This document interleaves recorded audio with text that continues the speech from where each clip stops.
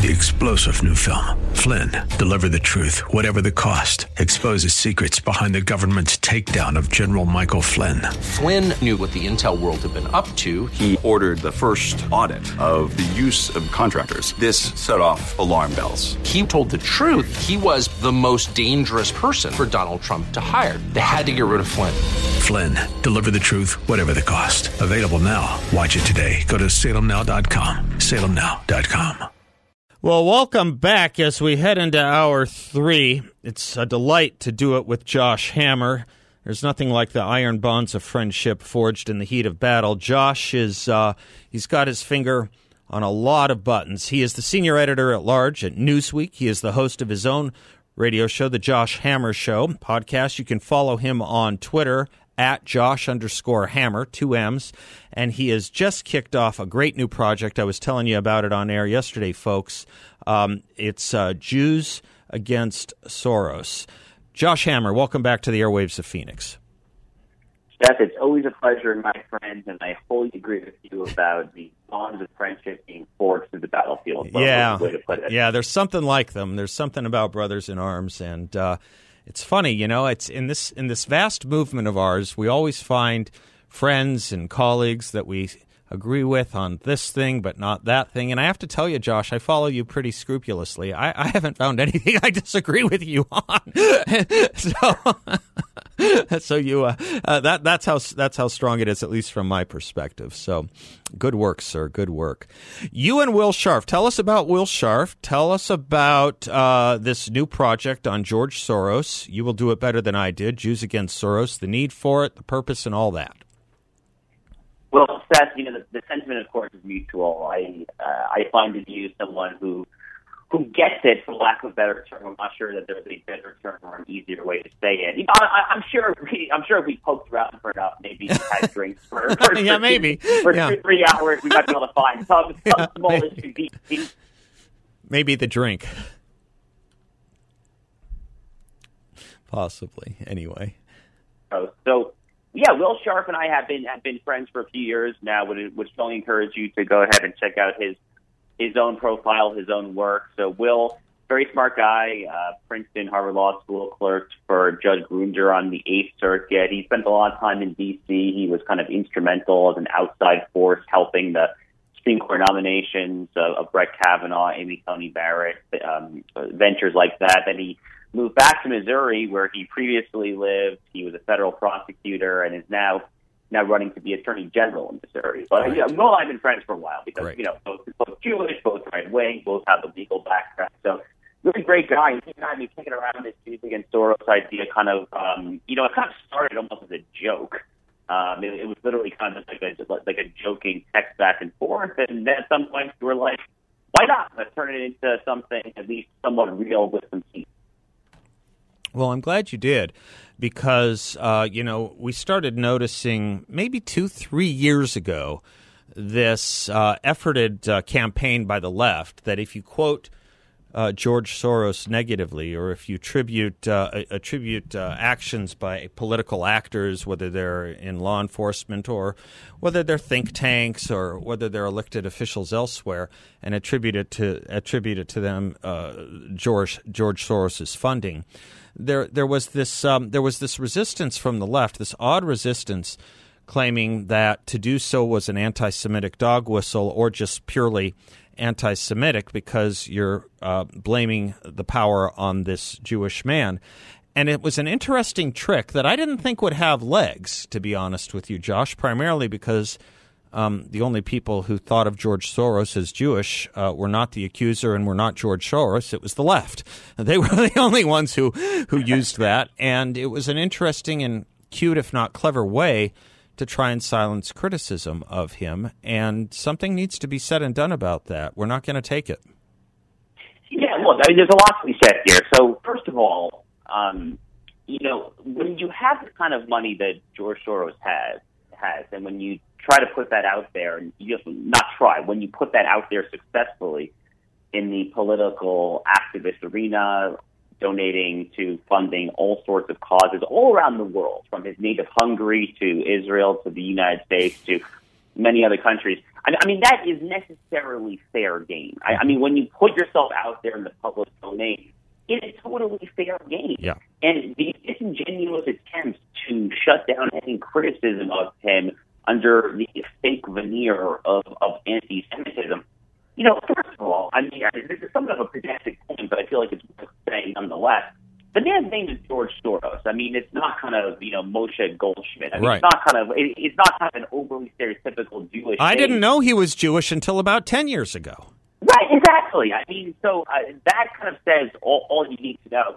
Second of all, and more pertinent to the point as to why this is so ridiculous, this charge of anti-Semitism for criticizing this man who funds so much in the way of destruction and civilizational arson, civilizational rot, is that George Soros himself, when it comes to issues pertaining to the Jewish people and to the Jewish state of Israel, is on the wrong side of all those issues. He's the single largest donor to J Street, which calls itself a pro-Israel operation, but in reality is anything but that. They routinely condemn Israel for its very routine defensive actions against Hamas jihadists, things like that.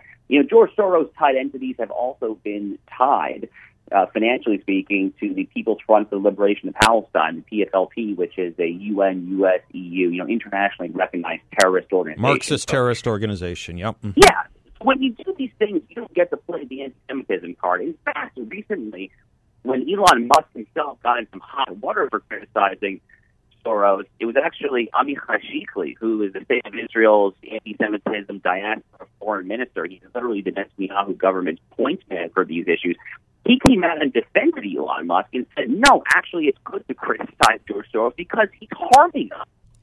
On top of that, on top of all the things he's funding, it's an interesting thing that I don't think George Soros himself has ever held himself out as Jewish, Josh, which makes an interesting point that when we criticize him, we're criticizing him on the merits. We're taking him seriously. When he speaks with his money or his mouth, he's speaking on the merits, wanting to be taken seriously.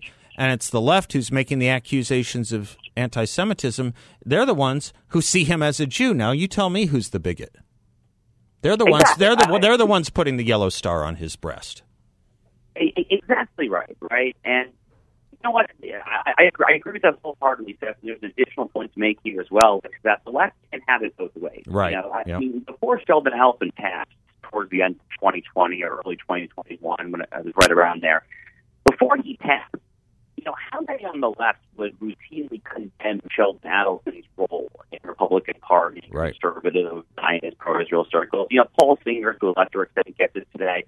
Any number of kind of prominent conservative Jewish donors are routinely in the crosshairs of the American left. And it's not like conservatives, it's not like Republicans, it's not like Fox News, the Wall Street Journal are up in arms saying, oh, you're anti-Semitic for criticizing the role that Sheldon Adelson or Paul Singer plays. No, because it doesn't matter what your religion, your ethnicity, your heritage, your nationality, whatever. If you were going to play the game at that level, if you were a billionaire who was politically active, if you were shelling out these kinds of dollar sums, you have every right to be judged by his actions. And in Soros' particular case, let's not forget, he's been very explicit about his so-called progressive prosecution project. In fact, he had an op-ed for the Wall Street Journal just that summer defending it under his own byline. So that is fair game, period, full stop. I'm sorry.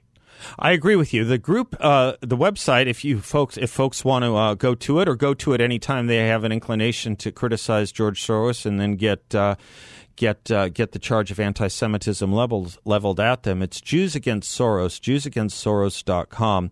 It's a really, really well done website for something that just the two of you put together, Josh Hammer. And, there is another element beyond Paul Singer and Sheldon Adelson.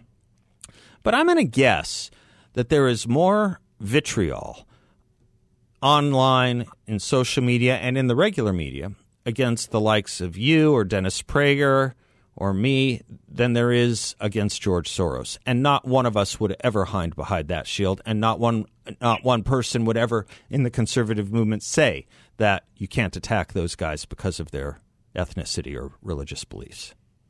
Right, of course. Yeah, I mean, all of this stuff, it's just totally and completely fair game. I mean, with the fact that someone like Jake Tapper or David Axelrod happens to share my religion, would that preclude me from debating them? Yeah, that is what they want. They want an a priori chill on any critique of the left, and if they happen to be Jewish, so much the better.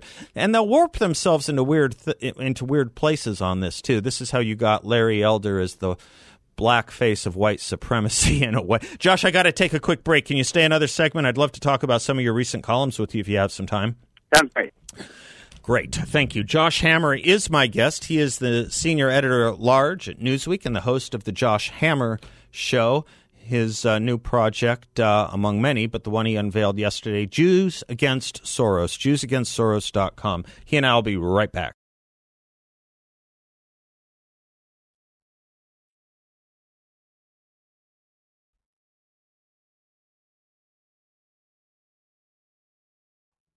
Welcome back to the Seth Leibsohn Show. Josh Hammer is my guest. He's a senior editor-at-large at Newsweek. He is the host of The Josh Hammer Show. You can follow him on Twitter at Josh_Hammer, Hammer. Josh, you wrote about a lot of different things, but if it's okay, I wanted to ask you about a recent column of yours. I think it's actually maybe two back, and it's titled Release the Manifesto. Boy, it's amazing how fast news stories go by and appear. These objects in the rearview mirror really do seem farther than they are. This isn't that long ago, and it's a totally forgotten story. This, of course, is the awful story of the shooting at the Christian Elementary School in Nashville, Tennessee, and 3 children, 3 adults killed. There seemed to have been a weird, odd, greater amount of sympathy for the shooter than the victims, at least from the administration's point of view. What we did know was that there was a detailed manifesto. What the FBI told us was that they would be going through the manifesto and releasing it, and obviously here we are. Either they're still going through with it, or like at the end of Indiana Jones, they're burying it with deep, deep top experts, never to see the light of day. What's going on here, Josh? Well, look, I think what's going on is fairly straightforward. I mean, I think what's going on here is you had a deranged transgender shooter who was actually a former student at this Christian school who probably went down some very deep, dark paths, might have even been jacked up on testosterone injections. I would like to see a toxicology report. Always want the toxicology report. You betcha. I want the toxicology report, and I want to know the family structure for the first 18 years of their life. That's what I want to know. But it seems to me like what happened, and there are some details that have come to light that really, I think, vindicate this narrative that I'm about to explain. And one of those details is that during this horrific rampage, the shooter actually digressed from the school building. And Seth, you kind of have to not put yourself in that position, God forbid. You kind of have to imagine the situation. I mean, you are probably about to die. You are a school shooter. This is like your final act of would-be martyrdom. And you take the time to divert from the school to go to the church next door, as the shooter did here. And what did Audrey Hale, the shooter, decide to shoot up? Well, she decided to shoot up a stained glass representation of Adam, first man God creates in the Book of Genesis narrative. No less symbolic a figure. Audrey Hale put 7 rounds through the stained glass depiction of Adam. So why would someone do that? I mean, it seems to me so obvious what is going on here. You have someone who was once a Christian. She attended this school for at least a brief time as a child, who became a transgender person, went down some dark path, and decided to go out in a fit of blazing glory by killing Christians and trying to vindicate her newfound pagan ideology. I mean, that is basically what it seems to me like what happened.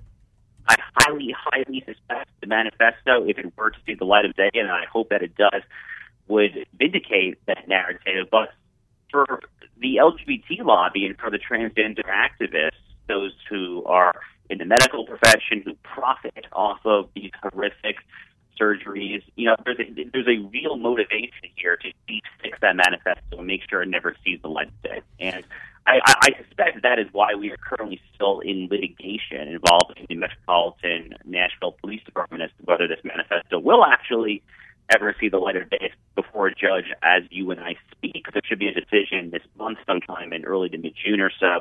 And again, I really hope that we get the manifesto released. It's really the very least we can do for any semblance of justice out of this utterly horrific episode. Utterly horrific, and the ripples from it seem to be an odd, protected. It's the weird thing that's happened to crime in the past 5, 6, 7 years, Josh. I don't remember it being much older than that. This odd thing about the media and the federal agencies' view of crime, what gets highlighted, what gets remembered, what gets memory hold, what gets forgotten, really depends on some ancillary thing. Is really more increasingly becoming dependent on ancillary things like race of victim, race of assailant, and now obviously gender of victim and gender of assailant. It really does raise interesting questions about how we politicalize violence in this country and how seriously we do or don't take it. And it seems one side is heavily politicalized in it, and one side wants to take it much more seriously. Theirs on theirs and ours on ours, and it's so unfortunate. But it's another example of just everything becoming sifted through so many filters of politics that just didn't used to be.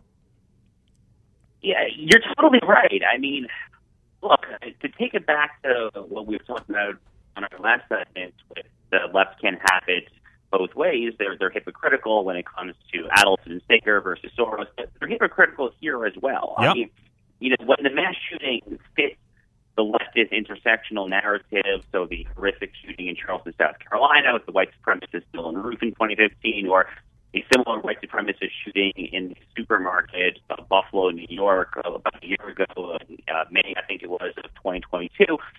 When it fits their narrative, they are always quick to jump to these massive national, international, sweeping conclusions about the threat of white supremacy and so forth. But when it appears that the motivation might impugn their agenda or perhaps in the long run actually undermine its advancement, they want to deep fix the whole thing. So, I mean, once again, you can't have it both ways. I mean, like you said, I personally find it kind of loathsome to play this game. I mean, we're talking about innocent human beings. We're talking innocent children, for children God's here. sake. Exactly right. I mean, as bad as it gets, right? This is just horrible stuff. I mean, I really do lament the fact that we're talking about this. I know.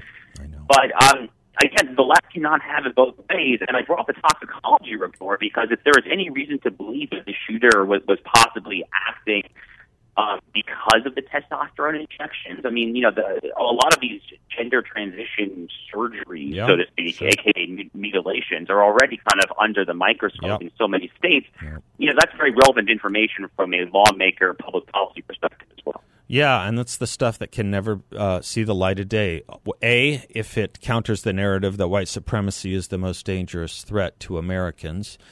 B, if someone isn't a white person, we will make them a white person if they're black or Hispanic, if they act in any way that seems to be somewhat right of Joe Lieberman. And then C, if there's anything to discover there that runs against the leftist narrative, that is to say these transgenderizing drugs, or perhaps other illegal drugs, which you find all too commonly in these school and youth shootings as well, they're just going to deep six it. And it augurs bad for public policy because we're shadow boxing in the dark, effectively. Right. Yeah, no, exactly right. But look, the transgender phenomenon is a hot topic right now. Yeah. And we are having a debate in the States, and to the extent that this horrible tragedy can shine some light on the downsides of these testosterone injections, we need that information to come to light. Absolutely. Josh Hammer, you're a prince, and I appreciate everything you do, including lending some of your time to us here in Phoenix. Josh Hammer, Newsweek's senior editor-at-large and host of The Josh Hammer Show. Godspeed, brother.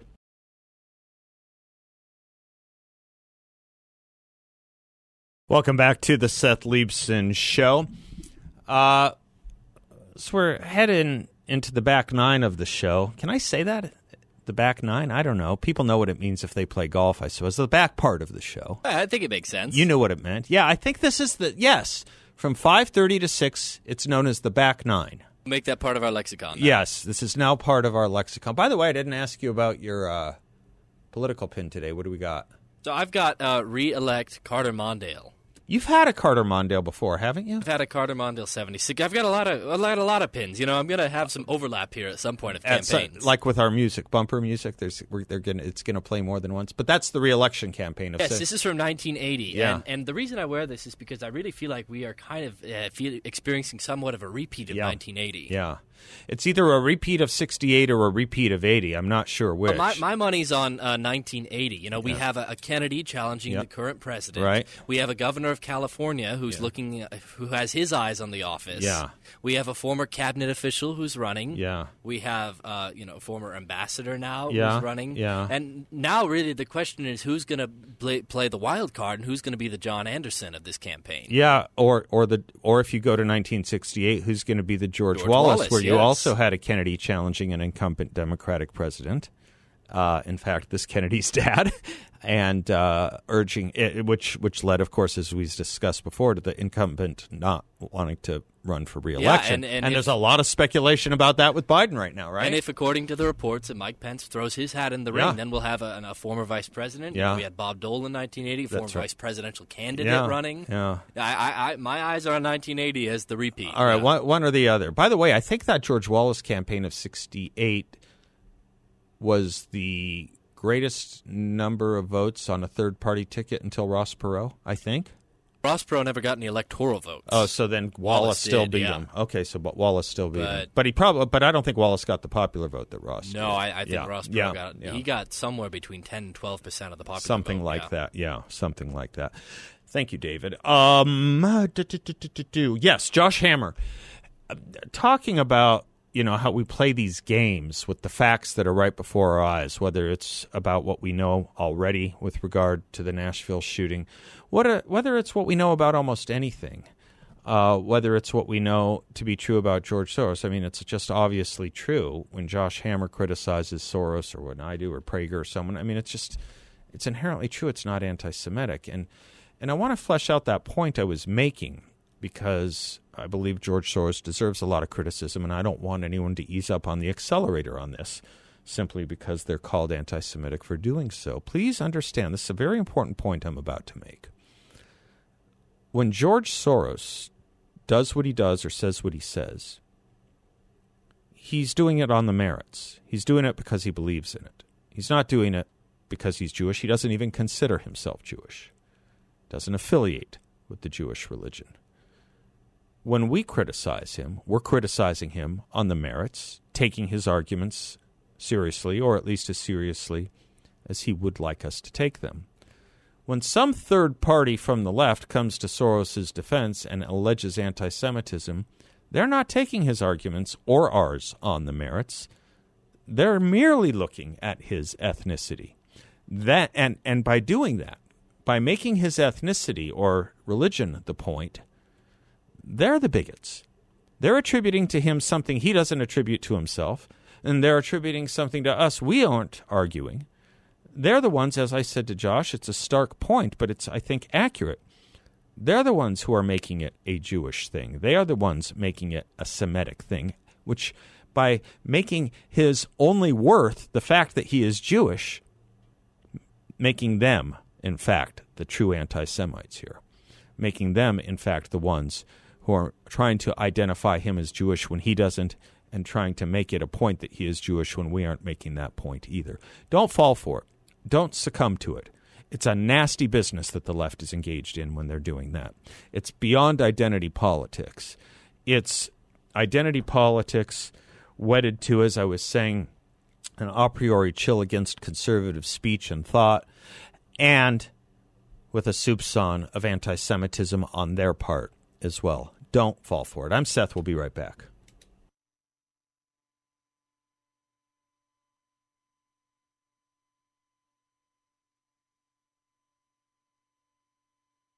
I was thinking about something else Josh Hammer was talking about in our discussion about Soros, and then also the discussion about the Nashville shooting, which is, again, things we can't talk about and hoops we have to jump through to try and get to the truth of things, or at least hoops perhaps the left has to jump through to try and convince us that things aren't what they seem. I think it's more that.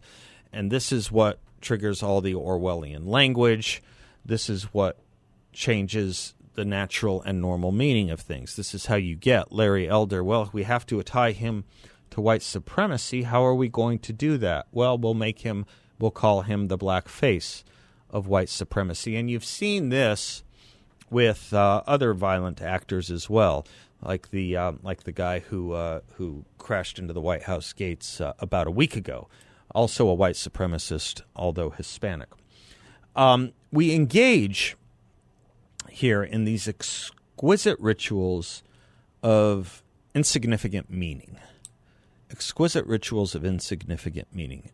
We have to make sure we say the right thing, even if we don't believe what we're saying. And I have a hard time believing sometimes that the left even believes what they're saying. I was quoting Václav Havel in my opening monologue, and a man well worth reading, just a great hero to the freedom movement of the 70s, 80s, and then, of course, his ultimate victory, becoming the cornerstone that was scorned, becoming the chief cornerstone, becoming the prime minister of the Czech Republic, which, when it was under Marxist rule, put him in prison.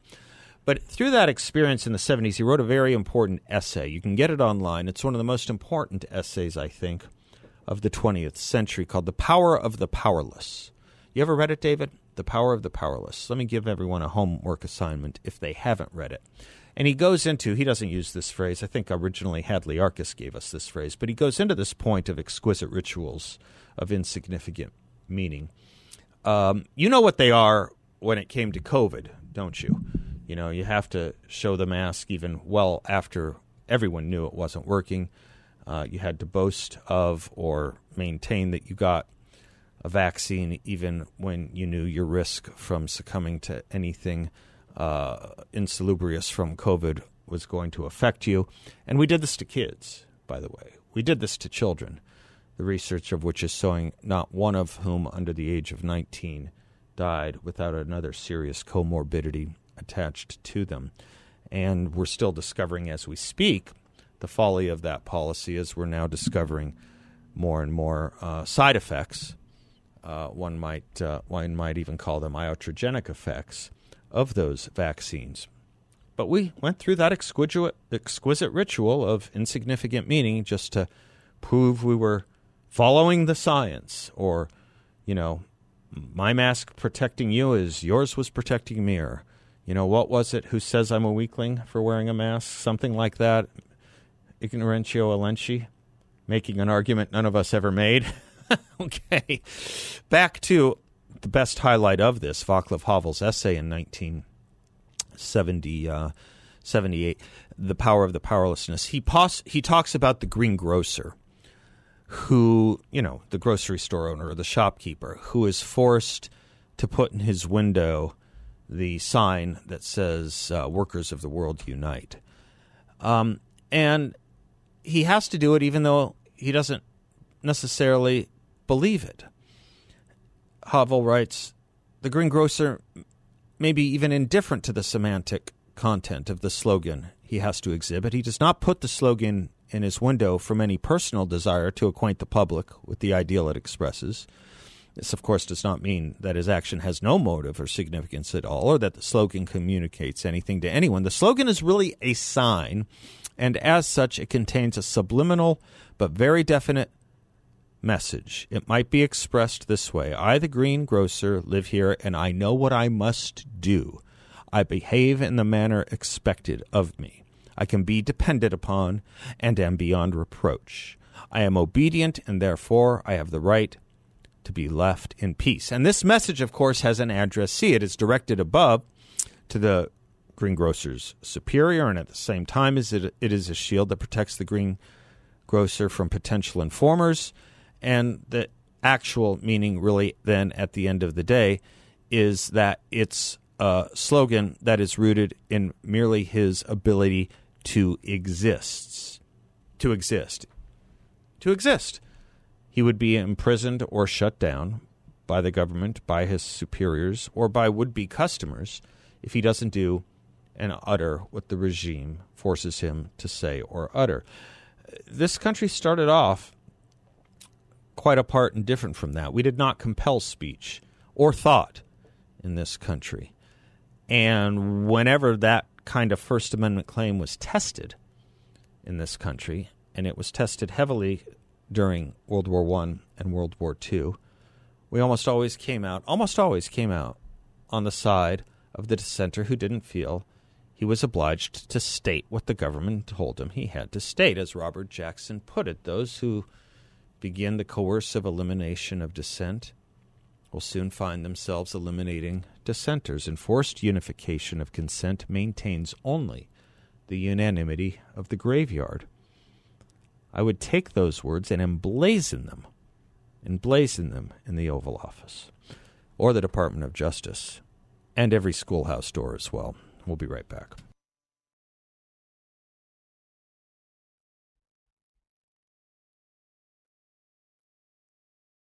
Thanks for spending some of your afternoon with us. I didn't realize this till someone pointed it out to me.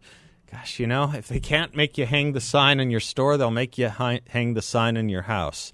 And if possible, do both. You may recall that the Hulu web streaming service, entertainment streaming service, did a series on the 1619 Project, promoting it. Swallowing hook, line, and sinker, the Nikole Hannah-Jones 1619 story of America, which is not the story of America. It's a factually, ideologically sifted revision of the story of America. Not sufficient. ABC has now been broadcasting the series. I guess Hulu wasn't enough. ABC is now doing it on network. This is a crime, really, against modern man. It's a crime against modern man to erase a country's history so deliberately, so audaciously, so boldly, and with such little critique or pushback. It's not enough that they got it onto Hulu. It's not enough that they got it into thousands and thousands of schools across the country. They're now putting it right into your living rooms in prime time. If anyone succumbs to any of that kind of propaganda, this is really crime against history. A history that doesn't need a crime against it waged. A history that has been very front forward on its warts and faults. Send them to any number of books or columns that address Nikole Hannah-Jones's documentary and the lies about American history she is trying to pour into our collective minds. Boy, I'll tell you, you don't have time to read Václav Havel? Go read Harrison Bergeron. You can find that one, too, by Kurt Vonnegut. It's a little bit shorter. It's a little bit starker. It might also be a little bit more true, scarily enough. God bless you all. Until tomorrow, I'm Seth Leibson, and class is dismissed. 3-star General Michael J. Flynn, head of the Pentagon Intelligence Agency, knew all the government's dirty secrets. He was one of the most respected generals in the military. Flynn knew what the intel world had been up to. He understood its funding. He ordered the first audit of the use of contractors. This set off alarm bells. The explosive new documentary, Flynn, Deliver the Truth, Whatever the Cost, uncovers the facts behind this scandal. Flynn told the truth. He was the most dangerous person for Donald Trump to hire. I find out the worst enemy that I'm going to face in my life is right here in America. They took my assessment and they wanted me to change it. And I was like, I'm not changing it. They had to get rid of Flynn. With in-depth interviews, archival footage, and never-before-seen personal records of the man behind the headlines. I just felt like I was drowning. Flynn, Deliver the Truth, Whatever the Cost. Available now. Watch it today. Go to salemnow.com. salemnow.com.